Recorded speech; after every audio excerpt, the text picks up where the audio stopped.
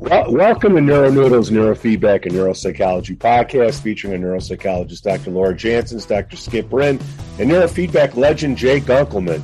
Our goal is to provide information and promote options for better mental health. This is an all-star cast that are more than happy to share their knowledge with you. My name is Pete, and today we're going to talk about holiday depression. We got Christmas coming up. We got the New Year's coming up. We have Omicron coming up. Lots to talk about. But before we get to that, we'd like to say, hey, thanks to our Patreon supporters. Outrageous Baking, Tour Talk, EEG and me, Mara, Sadia M, Jonathan Rowan, January Terrell. And then we have Joshua M at Alternative Behavioral Therapy out in Vancouver, Washington. Hey, Merry Christmas, Happy Holidays, Hanukkah to all our Patreon peeps out there. Outrageous Baking is a dedicated gluten-free bakery that has been around for 15 years. Tour Talk wants more people to discover text-to-speech because listening to text can increase efficiency and reduce stress. And if you're in Vancouver, Washington, and you need to get a brain checkup, visit Joshua M at Alternative Behavioral Therapy Neurofeedback Service in Vancouver, Washington. Okay, guys, we have holiday depression, New Year's coming up, anxiety. Does that ever make the top list of things that psychologists have to deal with, Skip? Annually. Yeah. And I think expectations, it is a common theme and has been, and I'm not joking, for the 25, 30 years I've been in the field, there's, certain expectations around holidays and that they go a certain way and that everybody's joyful and thankful and all those good things. And, then reality kicks in and you're dealing with all kinds of things that go on the other 11 months of the year. And so, keeping expectations in check, and that doesn't mean you can't, be looking forward to, visiting with family and friends and participating in the season, but to, temper things a bit and that, general approach or just idea around, hey, let's keep expectations in check, predates the last couple of years we've had here.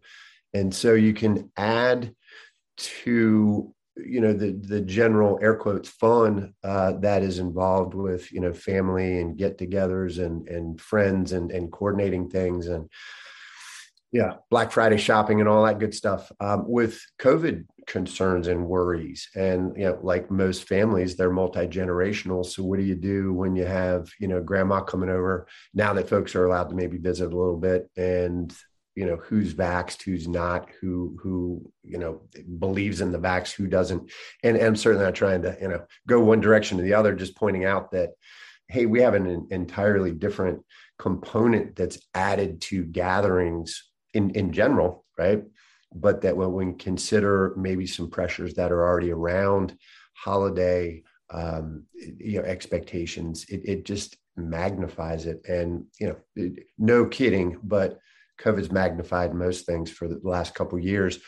So back to the original question, hey, is there anything that psychologists are talking about? And that is certainly there, tops on the list for the last month and a half, right? Because Thanksgiving is included. The Omicron, is that passing up COVID or both? Or Jay and I were talking about it before the show. Specifically, I think it might raise some concerns because it's a variant. And so, hey, how does this actually play out? And then, you're trying to look for some kind of data that supports some position on it. My opinion is that for most of the folks that I'm talking with, it's all the same. It's more COVID. It's more of this giant boulder that's moved into our experience, and it's still there. So if we want to go trauma, and I'm not necessarily introducing it, but if you want to just talk about, the phenomena of trauma and how you can become re-traumatized, it's basically a remembering or a rejoining of a way that you responded to something that's happening, right? It's more of the same here. So If we call it something else, that's fine. Technically, and if scientists are identifying different strains that, qualify or necessitate calling it something different, that's fine. On my end of the thing, of this, impact is it's more of the same. People are responding to something that is being reacted to, right? Both kind of socially, but also interpersonally in the same manner. Like, hey, do we got to do this distancing thing still? It's just reigniting the practices that were put in place. Sorry, that kind of led to these emotional reactions over time. So again, I'm repeating myself, but it's kind of more of the same, Pete. Right? It's just it's keeping on, right? Hey, is it the front left part of the head? Remember, I'm just a layman here, but for the new techs that are coming on, is there something going on in the front left? In fact, we do end up seeing depression as an imbalance frontally, but you don't just have boohoo, I'm sad depression. There's also amotivation, lack of initiation as a presentation. And there are agitated depressions. Depending upon the balance between the frontal hemispheres, you end up with a different presentation. But, we have to remember that the virus isn't an invasion from Greece. We've gotten all these Greek letters. We've got half the damn alphabet here. But this is, unfortunately, for many, going to end up being a final chapter in their existence. And for a lot of people, it's a near miss.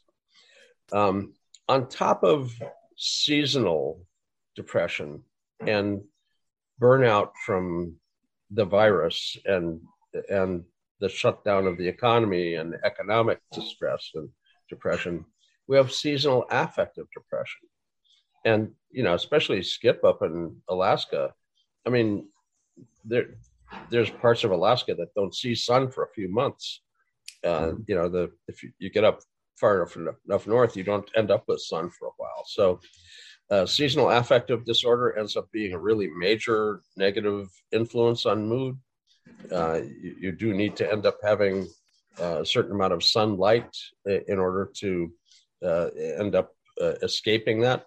And although there are light panels and things like that, there's nothing quite like being able to walk outside, getting hit in the face with a nice bright, morning sun and getting out in nature. And unfortunately, knee deep in snow. And I understand that there are some people that are going to end up with, roof deep snow over the next few days in the Pacific Northwest and Alaska and Canada. So, getting snowed in is something I grew up with. I grew up in Fargo. I actually went out the second story window one time in order to get out of the house, broke into the garage, busting the window to get into the garage because you couldn't open anything, fired up the snowblower and sent it through the drift that had covered the garage door. So, having snow covering the first story of the house was not an unheard of experience in Fargo. So,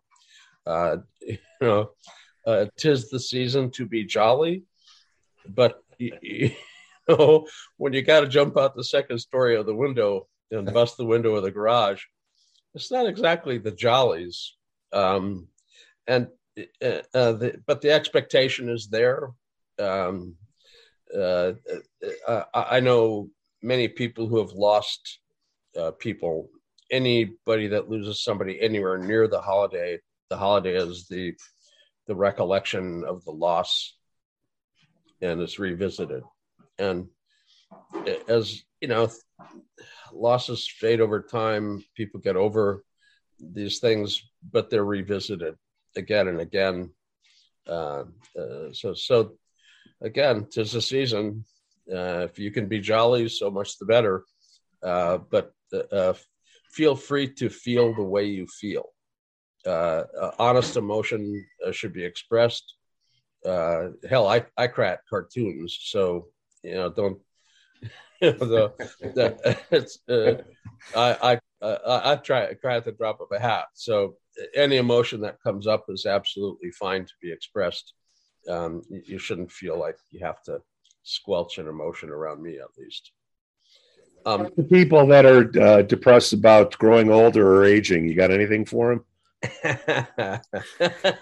Why are you asking Jay that? Why are you asking me? It seems like you're piling on or something. Well, I actually do carry around all sorts of stuff. So yeah, let's share a quick run through. What does your brain look like when you're 1 month old? Ooh. It's slow. You don't have alpha. You have delta. And hey, Jay, let me jump in super quick. Like, all right, so that means, you got a 1 month old wired up. How is that happening? How's that happening? Who's collecting that data? This is in fact collected by a customer of mine who had the occurrence to hook up a 1 month old for a hospital circumstance. It's basically all slow content now, and an occasional electrode pop and some slight movement, but you don't expect to see background alpha, and you see transients in it that are, visually kind of exciting, but this is just a 1 month old, pure and simple. And babies sometimes have febrile seizures or look like they're something going on, a twitch or something like that, and parents will sometimes bring them into a hospital for an evaluation. This one has essentially normal variation. It's not an abnormal one. It's just a 1 month old, just to see how slow things actually are. Now, we can close that out. Here's a 2-year-old, eyes closed, which is always a task for the 2-year-old in and of itself. Right. But you can see this is 500 microvolts per division here. A centimeter is essentially 500 microvolts. You can see the size of the EEG here. They're starting to get some slightly faster frequencies, but at 2, you're not expected to have resting state background alpha posteriorly. This is still delta and now theta. Things are maturing, but you still don't have the thalamocortical system wired up and running. But these are important periods of time. In your first year of life, the face-to-face interaction with the parent ends up helping to mature and develop the neurochemistry of the brain. Here's an interesting paper I would suggest, and this is an old version of scanning. This is essentially Alan Shore from UCLA psychiatry department, and they're talking about the mother and baby face to face and the development of attachment. So attachment disorders,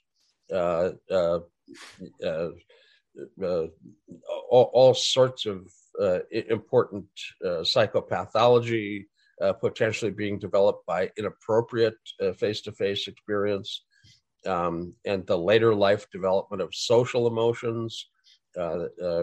So there's some very good literature about development as well. Let's look at the other end of things. Here's a 72-year-old. That's, where'd all the voltage go? Well, this is 70 microvolts is the size of one of these instead of 500 on the 2-year-old.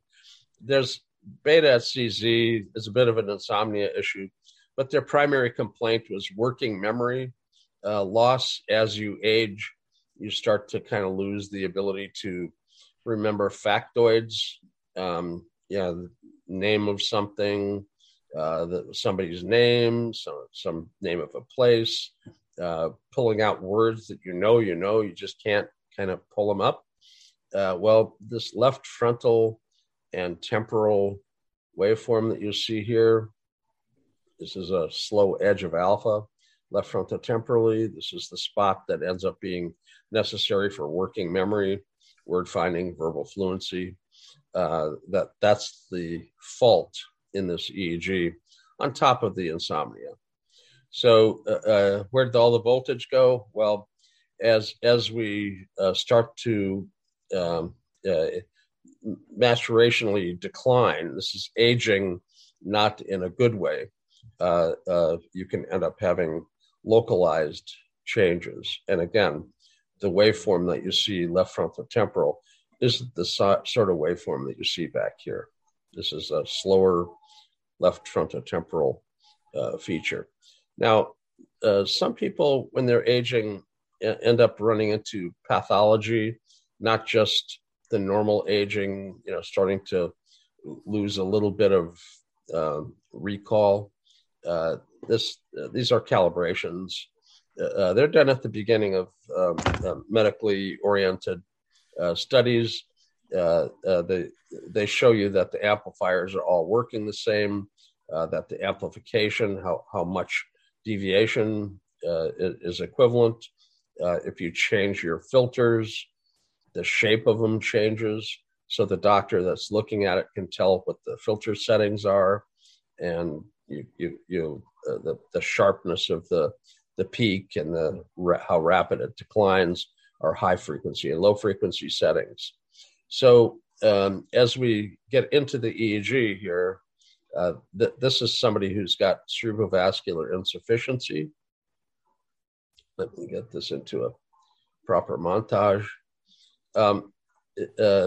You can see in 1 second here, 1, 2, 3, 4, 5, 6, 7, 8, just barely in the alpha band. And as we scroll through the EEG, and I'm going to open up the low frequencies here because this person has a phenomenon called cerebrovascular insufficiency. See this little moment where you've got a delta wave in the temporal areas bilaterally for a few seconds, and then it goes flat for the rest of it. This moment, the brain has got insufficient flow. And the delta that you see in the temporal areas here is an abnormal feature that's consistent with cerebrovascular insufficiency. Now, commonly that's an irregular heartbeat. If you've got atrial fibrillation, preventricular contractions, PVCs, PATs, Wolff-Parkinson-White. There's all sorts of cardiac rhythm disturbances that when the heart's not beating properly, it's not pumping properly.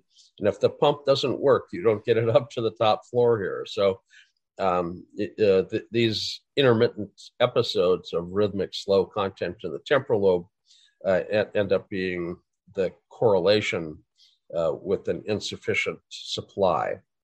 Now, there's some big slow sways of eye movement that have gone by as well, but intermittent temporal rhythmic, very slow delta activity that's gone by in this case a couple of times ends up being the hallmark of cerebrovascular insufficiency.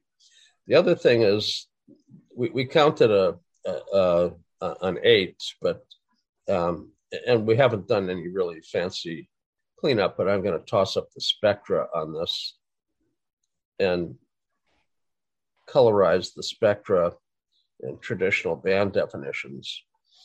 The alpha band is in yellow. You can see that the alpha here is sticking into the theta band a little bit. And there's also delta in the temporal areas, and the temporal delta larger on the left side. This is, again, cerebrovascular insufficiency. But the fact that the peak of alpha is okay, but the range of alpha is not. Cognitive decline ends up being associated with a slowing of alpha. Roy John at NYU who's passed, goodness, too many years ago now. Roy basically did a nice study along with Leslie Pritchett in the 1990s, where they looked at the alpha frequency at PZ in aging individuals who were complaining of cognitive impairment. The first blush of something's not right, and they go to the doctor. At that point, if the alpha was still in the alpha band, 2 years later, they were at home with some assistance. But if the peak of the alpha was actually in the theta band, 2 years later, they were in full care. And you can see the tip of the alpha over here is at 7.81, just a hair outside of the alpha band. And this slower alpha in the temporal area, again, that's where the peak is over here, suggests that there's decline going on here. Again, as you have cerebrovascular insufficiency, the brain is going to slow due to degradation. I mean, it needs blood flow to maintain healthy cellular function. And this brain is slightly slow. It's on its way towards cognitive impairment. And the cerebrovascular insufficiency suggests that the supply line is either being interrupted by a bad rhythm, or the carotid and vertebrobasilar arteries may be impaired with some flow dynamics not right. But at this point, we need to end up looking outside of the brain to make sure that the blood supply and cardiac function are adequate. Now, they have lifeline screenings. You can get a carotid ultrasound and a vertebrobasilar ultrasound and an ultrasound of the heart. And they'll check with a Doppler to make sure you got good flow through your legs and stuff. And it's fairly inexpensive. They do it as a commercial service, as maybe 25 minutes of a text time. They put some goop on the end of an ultrasound probe and scan using Doppler. They can measure the flow really quite precisely. So cerebrovascular insufficiency is another one of the kinds. Now, this is looking at gender differences. This is age, across the bottom. So this is for 5 years old on up to 18 years old. So this is the developmental trajectory. These are different EEG clusters. And you can see the difference between male and female. So cluster 2 is a particular EEG feature, and these are the EEG frequencies. This is the age of the patient, and you can see at specific ages, there's a significant difference between male and female, and at what frequency it's at. There's an alpha and beta difference in the early teens that differentiates males and females. There's slow content and fast content that differentiate in the alpha and gamma and beta content. So again, the male and female are not the same through the developmental trajectory from age 5 to 18. And we also have, at this point, we've got an anoxic coma. So when it's no longer working at all, and you've slipped into a coma, the flattening and then the bursting happens. The anoxic coma has created a toxic or metabolic encephalopathy, and these are called triphasic waves, up, down, and widespread triphasics. This is, again, a toxic or metabolic encephalopathy. The bursts and then suppression that you see flattening and then bursting and then flattening and then bursting. The burst suppression type pattern like this augurs a grave prognosis. And basically, this is the kind of a pattern you see shortly before you end up in a grave. So we've got EEGs from birth to just prior to death. I didn't pull out a flatline EEG. They're not terribly dynamic. They're just kind of flat. I do suggest that there's also a very nice new document out showing male and female difference as well as age. That's a review of the Korean database that has been gathered. This publication is a brand new publication. It's just out, 17th of December. So this is science so fresh it's still hot, you know. Yeah, Frontiers in Neuroscience, and this is basically a full description of the database that they collected. They collected the data for over a decade. Doctors Kim and Kang are the two principals involved in this. And then obviously other folks have done a lot of the write-up here as well. So you can look at the detail of how they've constructed their database. It's extremely well done. They did not cut any corners. There's a lot of kids, under 10 years old. There's a lot of kids in their teens, and the total number of people in the groups drops down because there's less maturational change through the developmental years here. There's a lot of change here. So you need more people in each small group in order to characterize the developmental trajectory in these very young years. But here's male and female, young group and adult. And here's the differences, p-values. Look at the females in the EEGs here and the males in the EEGs here in the adult group. Adult male and female, although, there's some stuff at the top of the head here, there's a dramatic difference between the two, and statistically, it's extremely significant. So, all of the databases that said, well, they look the same, so we combined them. Well, they don't look the same. I wouldn't combine them. I advised the Koreans as they were going into this process well over a decade ago now, that they should keep their male and female data separate, because we know there's a difference in the brain structure, the symmetry between hemispheres, the extent of the corpus callosum, that males should have callosal envy, females have a well-developed corpus callosum, and males have a spindly little thing. So we really do have now the ability to differentiate male and female that we did not have before in a quantitative way. And it's a shame we didn't have it, because there are significant differences. Here in the development, the upper line is a female, the lower line is male. This is the means and standard deviation scatter. Delta in a very young age is high, and as you mature, it drops down. Here's theta starting very high, dropping down. Alpha starting a bit lower, peaking around 10 years old or so, puberty, pre-puberty, where your voltages are big, and then it drops down across age.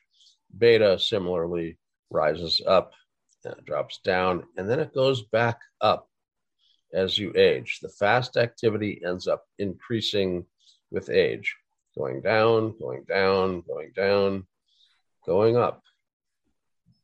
And females dramatically more. Now, the gamma in females is also really dramatically different than males. This is just a glimpse at their database.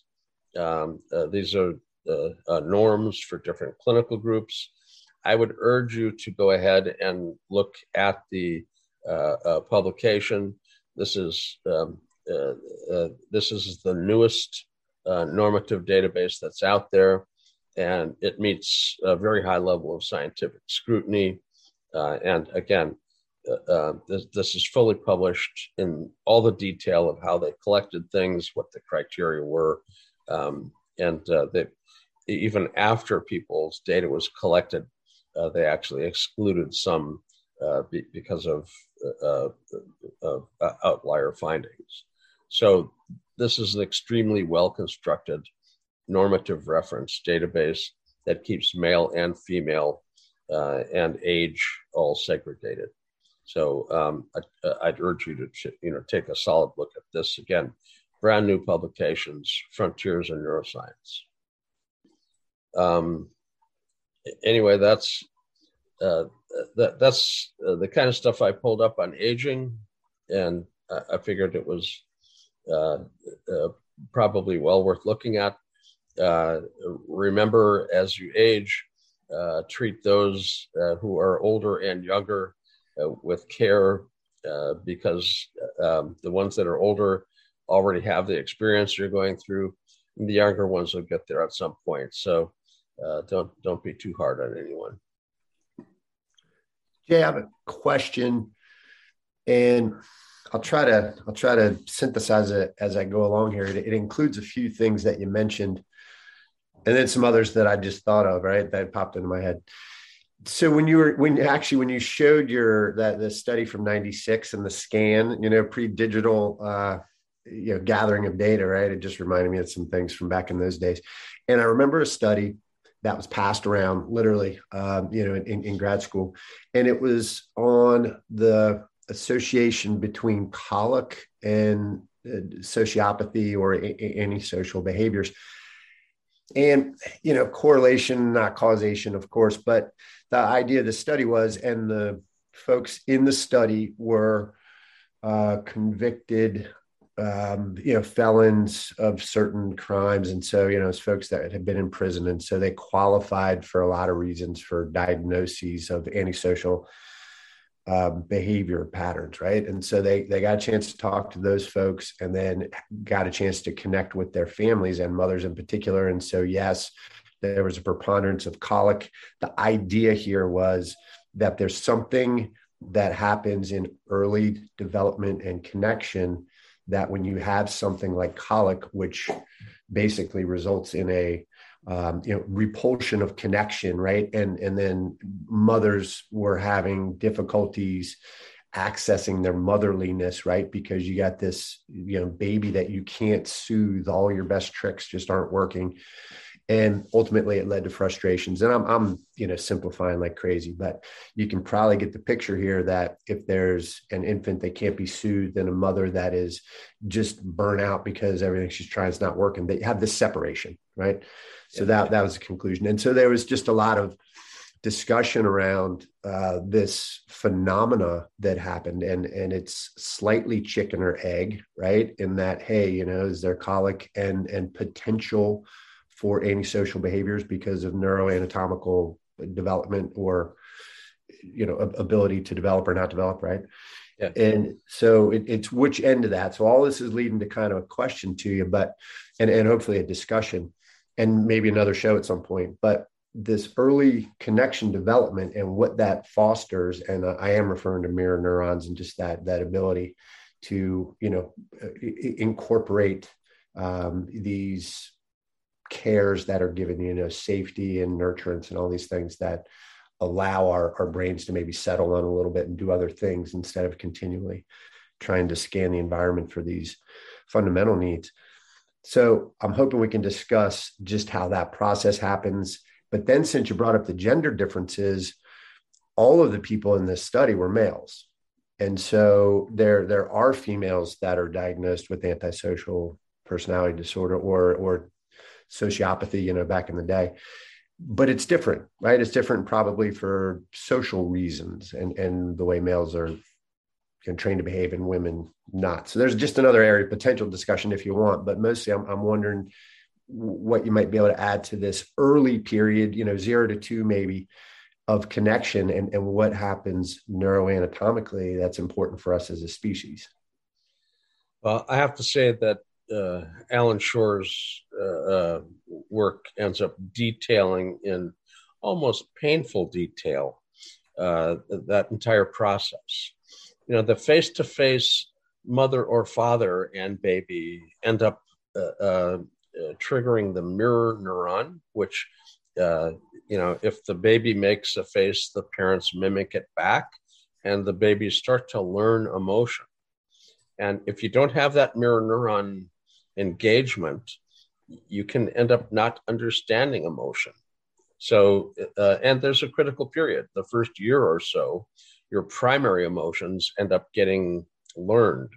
Now, social emotion, shame and guilt are learned a little later.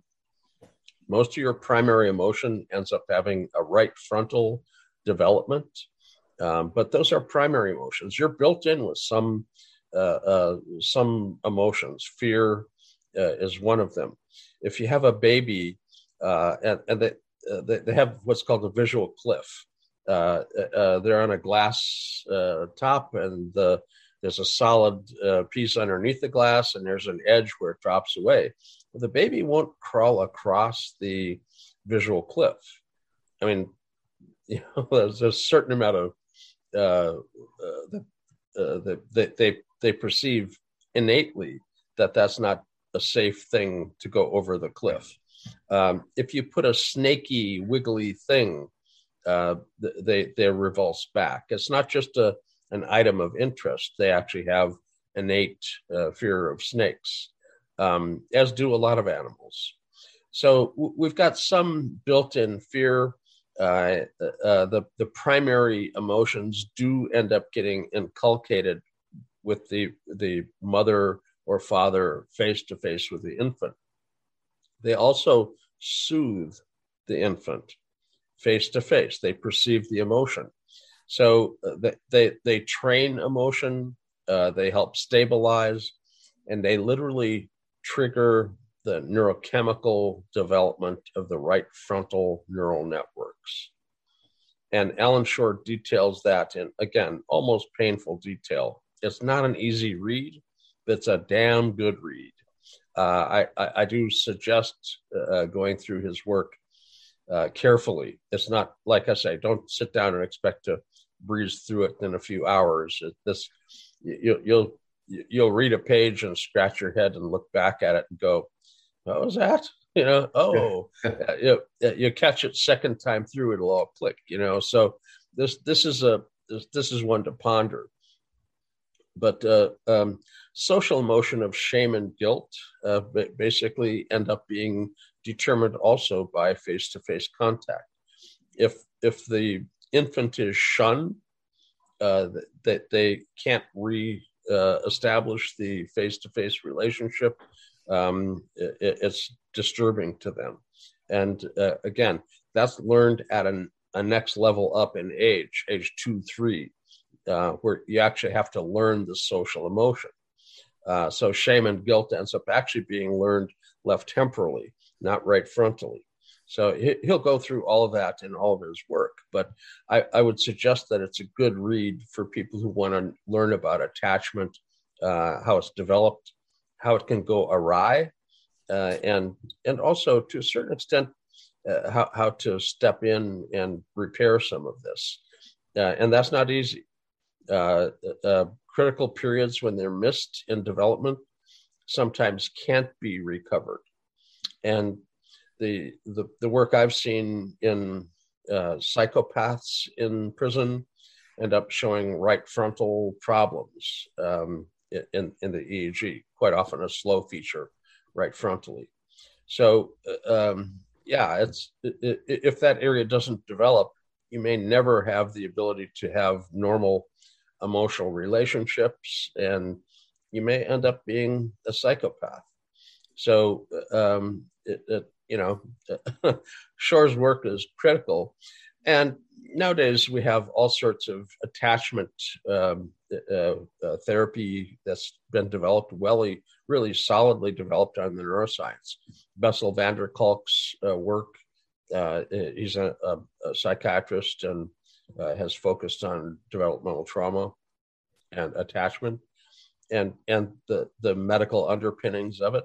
So I would suggest that at this point, if somebody has an attachment problem, there are actually well-developed therapies that end up having good efficacy.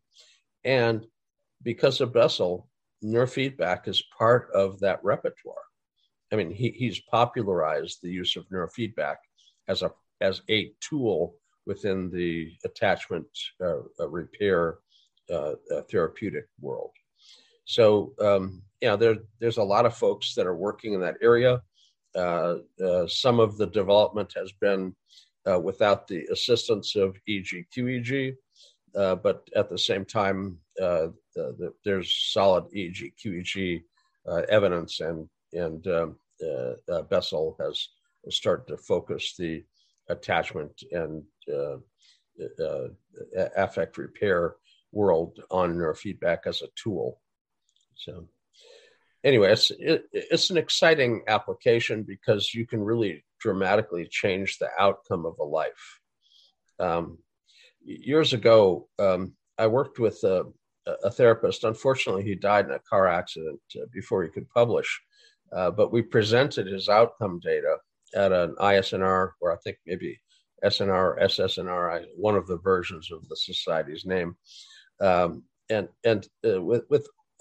97 people, so it was not a small study, all reactive attachment disorder. So these are kids who had a difficult start, and now they can't form an attachment bond, and they're like a small hand grenade thrown into a school. They're going to make the classroom that they're in a total chaotic mess. So the school systems don't want them in the school system. And Larry Van Bloom, who was controversial, he did something called holding, like that they squeezed to stabilize and calm, and that does work. Yeah, it does work, but you can do it excessively. You get Pete laying on a kid, and the little kid's going to get kind of like not able to breathe. So you've got to watch what's going on with holding therapy. And it was controversial, but at the same time, he had lots of other techniques. He did 2 or 3 neurofeedback sessions a day in his little home school, and every rad kid in the entire county was sent to his little home school. And when he got a new one in, he would assign them 2 or 3 neurofeedback sessions a day. Now, it took 120, 150 sessions to get them stable, but you weren't doing sleep in between sessions. So the numbers really are a bit different. People using the same technique, but doing office visits instead of having a school where they could do multiple per day. And he wasn't charging per session. So it wasn't like he was, ripping money away from the county by doing the training. This is part of the curriculum. He was paid to school them, not to do neurofeedback. So, but the people got about 60 to 80 sessions, about like an autistic kid training duration for people using his technique, but in an office type setting. We found 93% of those 97 kids had an anterior cingulate and a right temporal change in the EEG. And the right temporal changes like the PTSD and Asperger's traits that we see, social perception, and the anterior cingulate was the perseverative, overfocus, obsessive compulsive trait that they had as well. And again, he died unfortunately in a nasty car accident shortly after we presented that data. So it didn't end up getting written up into a journal, but it was quite effective. And we see other people working with attachment having the same kind of efficacy. They're also working in the right temporoparietal area, like Larry had found. So if there's a kid that has an attachment problem, there is positive outcome therapy available. You just have to have a therapist that's familiar with the approach. The 72-year-old, how do you address dementia with quote unquote brain brightening I know we only have a few minutes left, but I'm just curious if you could point to it. In fact, brain brightening as a term was coined by seniors who experienced Tom Baczynski's work in a project called the Ponce de Leon Project in Florida. Ponce de Leon, looking for the Fountain of Youth, Florida. Anyway, apparently there's maybe some people still looking for it there. So, but we basically end up trying to slightly speed up the background alpha. If you train SMR-related frequencies, not centrally, but centroparietally, the parietal aspect of that ends up being faster alpha frequencies. Following the training, the seniors coined the term brain brightening. Now, what you're actually doing is changing how many samples per second they're taking of the outside world, your alpha packets perception. So if your alpha is at 7, 8, you're taking 7 or 8 little snapshots of the outside world. That's not great resolution. If you speed it up to 10, 11, 12, the faster edge of alpha, you have a much higher resolution. So you see things crisper because it's higher resolution. You see things, colors are brighter, memory works. You don't have retrieval problems for words and factoids. So the tip of the tongue phenomenon goes away. Now, his work was back in the 1980s. It was replicated more recently quite effectively by Christine Palmquist for her doctoral dissertation. Got a good replication. She actually did QEG pre-post and found the speeding up of alpha was the effect, and that it was an effective brain brightening for the seniors who were involved in the study.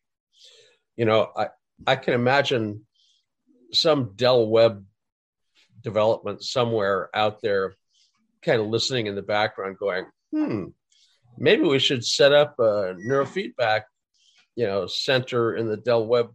I mean, they have all the exercise facilities, shops for metal, shops for wood. They have, everything set up for the seniors. Why not set up a brain brightening thing in your Dell Web center and have the people and they have memory things happening in the Dell Web centers as well. So, it's a perfect match. There's really good outcomes. I'm surprised that we don't see, senior center EEG centers popping up as little tiny franchises or something. If somebody does that, there you go. If somebody does that, they don't have to pay me for the idea because it's a zeitgeist. It's an idea whose time has come.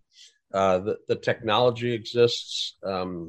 We've got reasonable hardware. It's not overly expensive. I mean, the first QEG machine I got was $165,000. You could buy a dozen of them for that now. So, how many trainings for the seniors? Well, it depends upon where they're starting and how severe their circumstances. But you usually get a fairly solid brain brightening effect and an assistance with the quality of sleep starting in the mid-20s, 23, 25 sessions. You see significant clinical benefit. But if you have a very severe circumstance with they've lost more capacity than somebody next to them, it's going to take a bit longer with them. But what else do you have to do if you're at a Dell Web Center? Yeah. I mean, I've got a session today. It's something to get out and go do, so it isn't like an inconvenience. Oh, shoot, I've got to squeeze one more appointment in. So if you do the initial training, how often do you have to go back? One of the nice things about neurofeedback is that once you've really got it, you've got it. It's like riding a bicycle. I don't know how many years it's been since you've been on a bike, but your father isn't going to have to run along holding the seat next to you. Well, my father's gone. I mean, if he had to hold a seat, I would never be on a bike again. But, you might not be riding with no hands right away like you used to, but you're going to get there real quick. You don't lose the skill you've learned. It's good if you continue to use it. You're going to stay really quite good at it. If you've been on a bike fairly regularly, you don't have to learn how to ride it anymore. So, and the studies on neurofeedback with 6-month follow-up and 12-month follow-up show actually enhanced skill set. You intake to outtake, they've gotten this much better. And you think, well, 6 months from now, it'll get a little bit worse. It'll regress a little bit more like it was in the beginning. No. Remember, your dad ran along with the bike and finally he let go and you were riding, but you weren't really good on a bike then. You were just barely able to stay upright. 2 months later, you're jumping curbs, putting stuff in the spokes to make it sound like a motorcycle, riding with no hands, showing off. By 6-month or 12-month follow-up, people are riding with no hands and showing off. They're not back to halfway how they were in the beginning, still needing somebody to kind of stand there holding the bike up. They've got the skill, and neurofeedback gives you a skill. It's not like a massage where you've got to go back and get another massage. And nothing against massage. I mean, they're fabulous, but you don't go home with a new skill. You go home with a very nice effect. But life sets back in, and pretty soon that old knot in the shoulder comes back, and you got to go for another massage. Well, there wasn't a skill learned. It was a treatment, not a training. Neurofeedback is a training, not a treatment. Now, it can be combined with stimulation technology. There's some treatment and training both at the same time in those circumstances. But you wouldn't have to keep going back necessarily once you've got a good new skill. For people who are trying to forestall dementia, on the other hand, you should continue to do the treatment. They're on a downhill decline. You can forestall further decline with treatment, but if you stop the treatment, there's a precipitous decline. So if they're in process of, losing their marbles, as they say, if you've got progressive loss of cognitive function with dementia, you can forestall further loss, but you're probably not going to fully normalize, but you can forestall further loss and kind of get them in a holding pattern. And if you can catch them early enough, you can maintain more function. If you catch it really late, you can kind of get a holding pattern, but you're probably not going to normalize anybody at that point. Thank you all for listening to NeuroNoodles, Neurofeedback, and Neuropsychology podcast. We'd like to thank our Patreon supporters, Outrageous Baking, Tor Talk, EEG and Me, Mara, Sadia M, and Jonathan Rowan, January Terrell. Outrageous Baking is a dedicated gluten-free bakery that has been around for 15 years. And Tor Talk wants more people to discover text-to-speech because listening to text can increase efficiency and reduce stress. Hey, don't forget Joshua M. at Alternative Behavioral Therapy Neurofeedback Service in Vancouver, Washington, neurofeedbackcare.com. Hey, do you have an idea for a topic? Please email Pete at neuronoodle.com or leave us a voicemail and link in the podcast notes. Please give us 5 stars on Apple Podcasts and subscribe to our YouTube channel. And hey, if you really, really like us, you can always buy us a coffee on Patreon/NeuroNoodle. We love our Patreon peeps, don't we, Jay? Absolutely. Hey, Merry Christmas, Happy Hanukkah, Happy Holidays. Cue the music.